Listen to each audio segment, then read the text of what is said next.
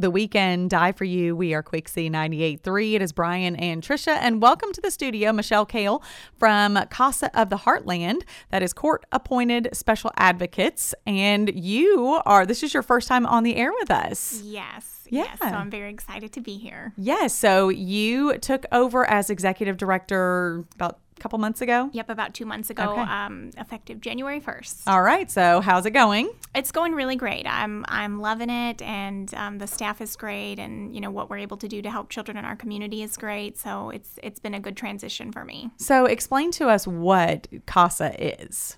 So like you said, it's court-appointed special advocates for children. And so what that looks like is through the Hardin County Family Court System, when cases are just need an extra set of eyes and ears, then our family court judges will appoint CASA to that case. And so what we do is recruit, train, and support community volunteers who we then assign to that case, and we are able to help them do home visits with the children, communicate with teachers, any other adults or specialists in the child or the children's lives, and then they report that information back to the court, so that way the judges can make nice, sound rulings with as much information as possible. And these volunteers are a constant in the lives of these children who are, through no fault of their own, kind of shuffled around through,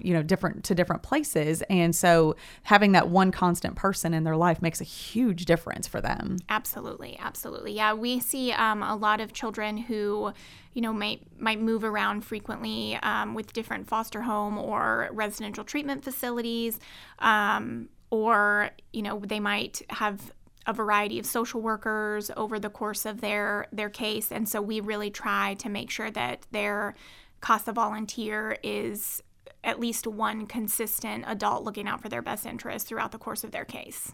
So you guys currently are looking for more volunteers, which you're always looking for volunteers.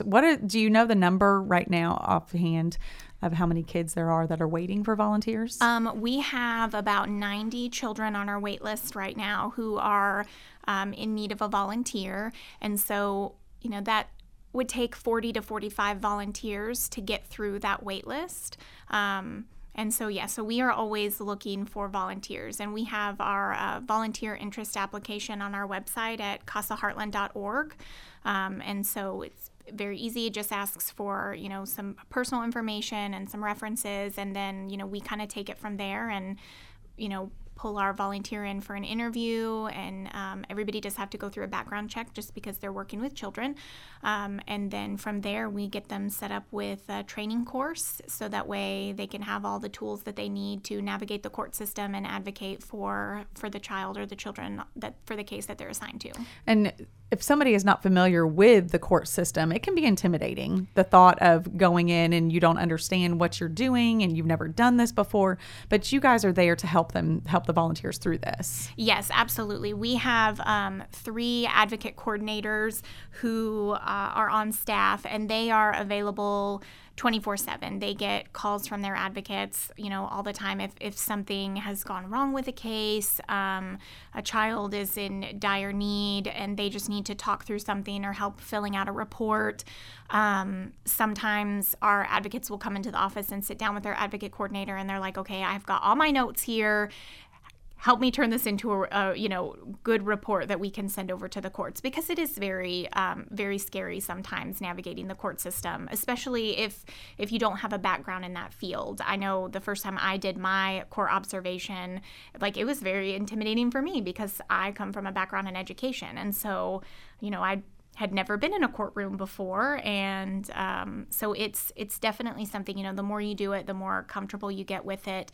But we do have a lot of tools in place and our staff in place to really support our advocates through anything that they need in navigating that. Well, and also think about the kids not being able to navigate the system. It's intimidating for the kids.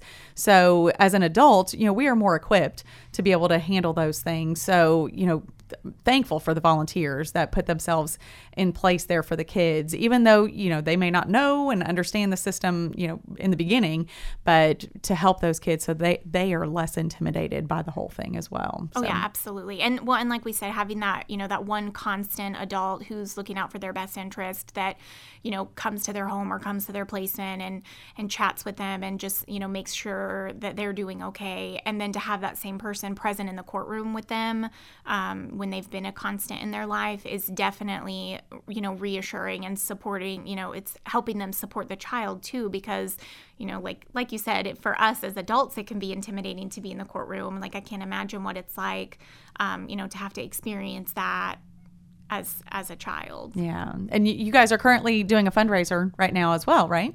Yes. So we are selling t-shirts that say Friend of CASA, and we are selling those for $15. And our goal is to create just a sea of blue throughout the community in the month of April. And we're asking community members to wear their blue t-shirts on Tuesdays in April for Child Abuse Awareness and Prevention Month. All right. And where can people get those t-shirts? You can order them online if you go to casaheartland.org/t-shirt, or if you just go to our casaheartland.org website and look for the news article about the Friend of CASA t-shirts, you can order them there from that link as well. All right. Michelle Kale from Casa of the Heartland, thanks so much for your time this morning. Thank you. And we are Quixie 98.3.